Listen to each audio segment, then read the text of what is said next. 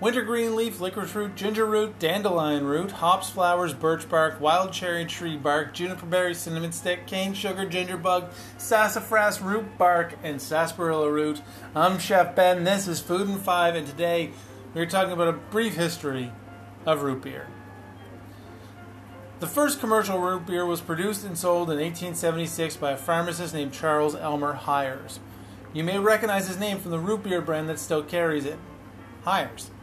It was in 1876 at the Philadelphia Centennial Exposition that Hires first sold his root beer as an extract and a tea blend rather than the finished product that we would think of today. He didn't sell bottled root beer for another 10 years, and it was this bottling in 1886 that paved the way for root beer popularity, and by 1893 it was being sold across the U.S. Hires was the first to successfully sell root beer commercially, but he did not invent it. Root beer, similar to Hires, was being sold in pharmacies as far back as 1840, and the first written recipe appeared in the 1860s. Hires never claimed to have invented root beer, saying that he had discovered it while vacationing. And similar drinks date back even further, as the natives were making beverages out of sassafras root long before European settlers arrived in North America.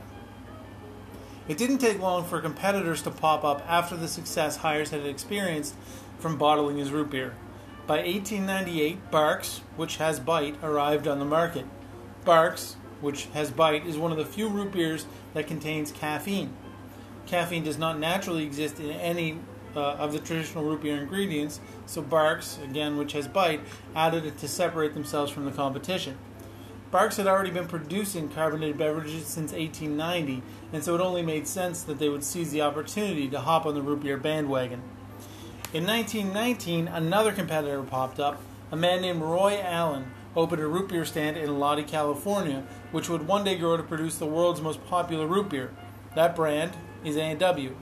And one thing that separated Roy Allen from Hires and Barq's was that Allen served his root beer cold and in frosty mugs, as A&W still does today. Now, why is root beer known as root beer? Well, there's two different stories that answer this question. The first is that Hires originally had marketed his root beer as tea, but was having difficulties gaining popularity with working men, and so he changed the name to root beer, and the popularity ensued. Another story goes that root beer gets its name from small beers of old. So in the Middle Ages, and likely even before this, it was safer to drink beer than it was water, as many water sources were contaminated. However, if all you are drinking is beer, then you run the risk of getting really drunk. And so small beers were developed. These are beers with low alcohol content. Essentially, it's a beer that you can drink all day and not get drunk off of. Root beer was originally brewed in a similar fashion to these small beers, and in some ways still is today. And on occasion, even has alcohol in it. And so this is why it is referred to as beer. Root beer is arguably one of the oldest soft drinks going, and the original three brands still exist to this day, which is a feat unto itself. There has been one major change to the root beer recipe over the years. In the 60s, the FDA in the U.S. banned the use of sassafras root because of carcinogenic properties. Today, root beer is made with either synthetic sassafras or an extract with the carcinogenic compounds removed. So there you have it. I'm Chef Ben. This is Food in 5, and today we have been looking at a brief history of root beer.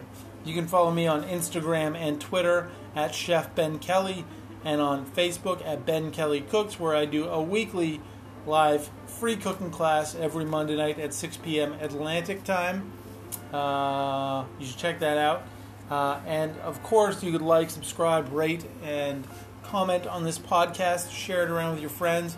And as always, thank you so much for listening. I really appreciate you. And I should say, I wasn't here yesterday. I was going to do an episode, but then yesterday was a holiday here, and I decided to, just kind of enjoy my holiday. So, there you go.